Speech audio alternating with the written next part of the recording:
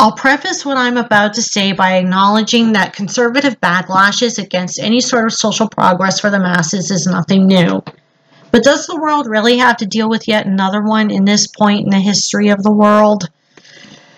Allow me to start by talking about the news story that got me thinking about this issue. In March, United States Congress Representative Lauren Boebert announced at a conservative women's conference that her 17-year-old son and his girlfriend are going to be parents, making her a grandmother at 36 years old.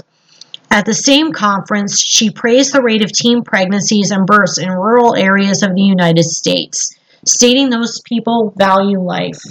Representative Boebert is against abortion and comprehensive sex education, even in taxpayer-funded public schools, even though studies have shown comprehensive sex education works, whereas abstinence-only education has been proven to be counterproductive and has other deleterious effects. Meanwhile, Republican Ron DeSantis has become governor of Florida, which he has announced he is determined will be the place where woke comes to die, his verbiage, which is the purpose of Florida's Stop Woke Act. There is also the Parental Rights and Education Act, also known as the Don't Say Gay Bill, to which my response is, what about the rights of parents who support the rights of marginalized people, including the LGBTQ+ community? Governor DeSantis has also started a fight with Walt Disney World and other companies in Florida that don't share his views, especially those with environmental, social, and corporate governance, or ESG, policies.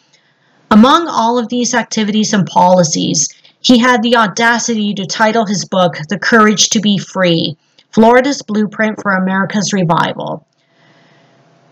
Sigh. But the current conservative backlash doesn't stop in the good old US of A.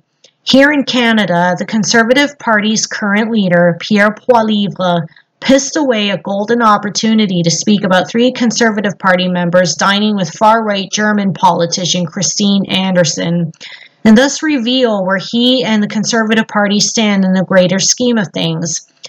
Not only that, he was accused of photoshopping his arm in a photo posted on Twitter as part of his birthday wishes for his wife. I bring this up because if Poilievre did photoshop his arm, to me, doing so promotes toxic masculinity.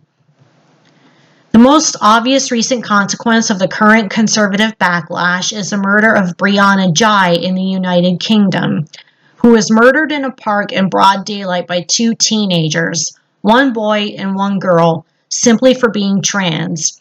To add insult to injury, the UK's 2004 Gender Recognition Act prevents minors from acquiring gender recognition certificates, meaning Brianna will more than likely be misgendered and dead-named in death. The British government ignored Twitter campaigns and a petition with more than 13,000 signatures for Brianna's death certificate to posthumously reflect her gender as female. Their stated reason for ignoring the campaigns and petition is that their current policy strikes the right balance, and they have no plans to change it. To which I ask, the right balance between what and what? As well as being a consequence of the current conservative backlash, the murder of Brianna Ghey is another stark reminder that the most privileged among us love minority groups when their members die, but we need to do better by those who yet live, especially seeing as the current backlash is emboldening people with a bigoted worldview.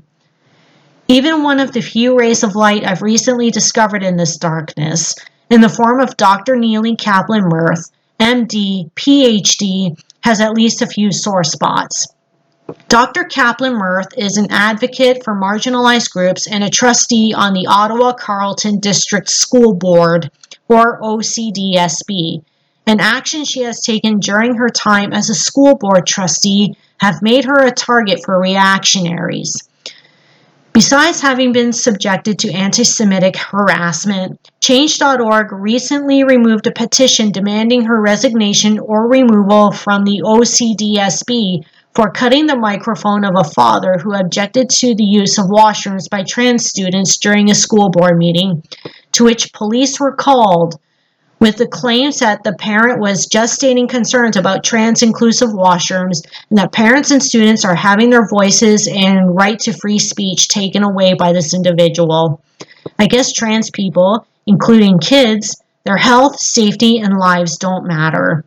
And this wasn't the first time police were called to an OCDSB school board meeting since Dr. Kaplan Mirth became a trustee thereon. In November of 2022, they dispersed a crowd of roughly 150 people during a meeting to discuss Dr. Kaplan Mirth's calling for mandatory masking in schools. In this age in which real issues such as climate change, poverty, and the other real costs of capitalism are being addressed and discussed, conservatives are shouting and wailing about what they call woke culture and demanding not just a stop on the clock, but a return to a time in which everyone, especially those who are not wealthy, cis, heterosexual, able-bodied white men, knew their place, and those in power faced no accountability for abusing that power. It doesn't help that such people believe the world revolves around them and thus cannot live and let live.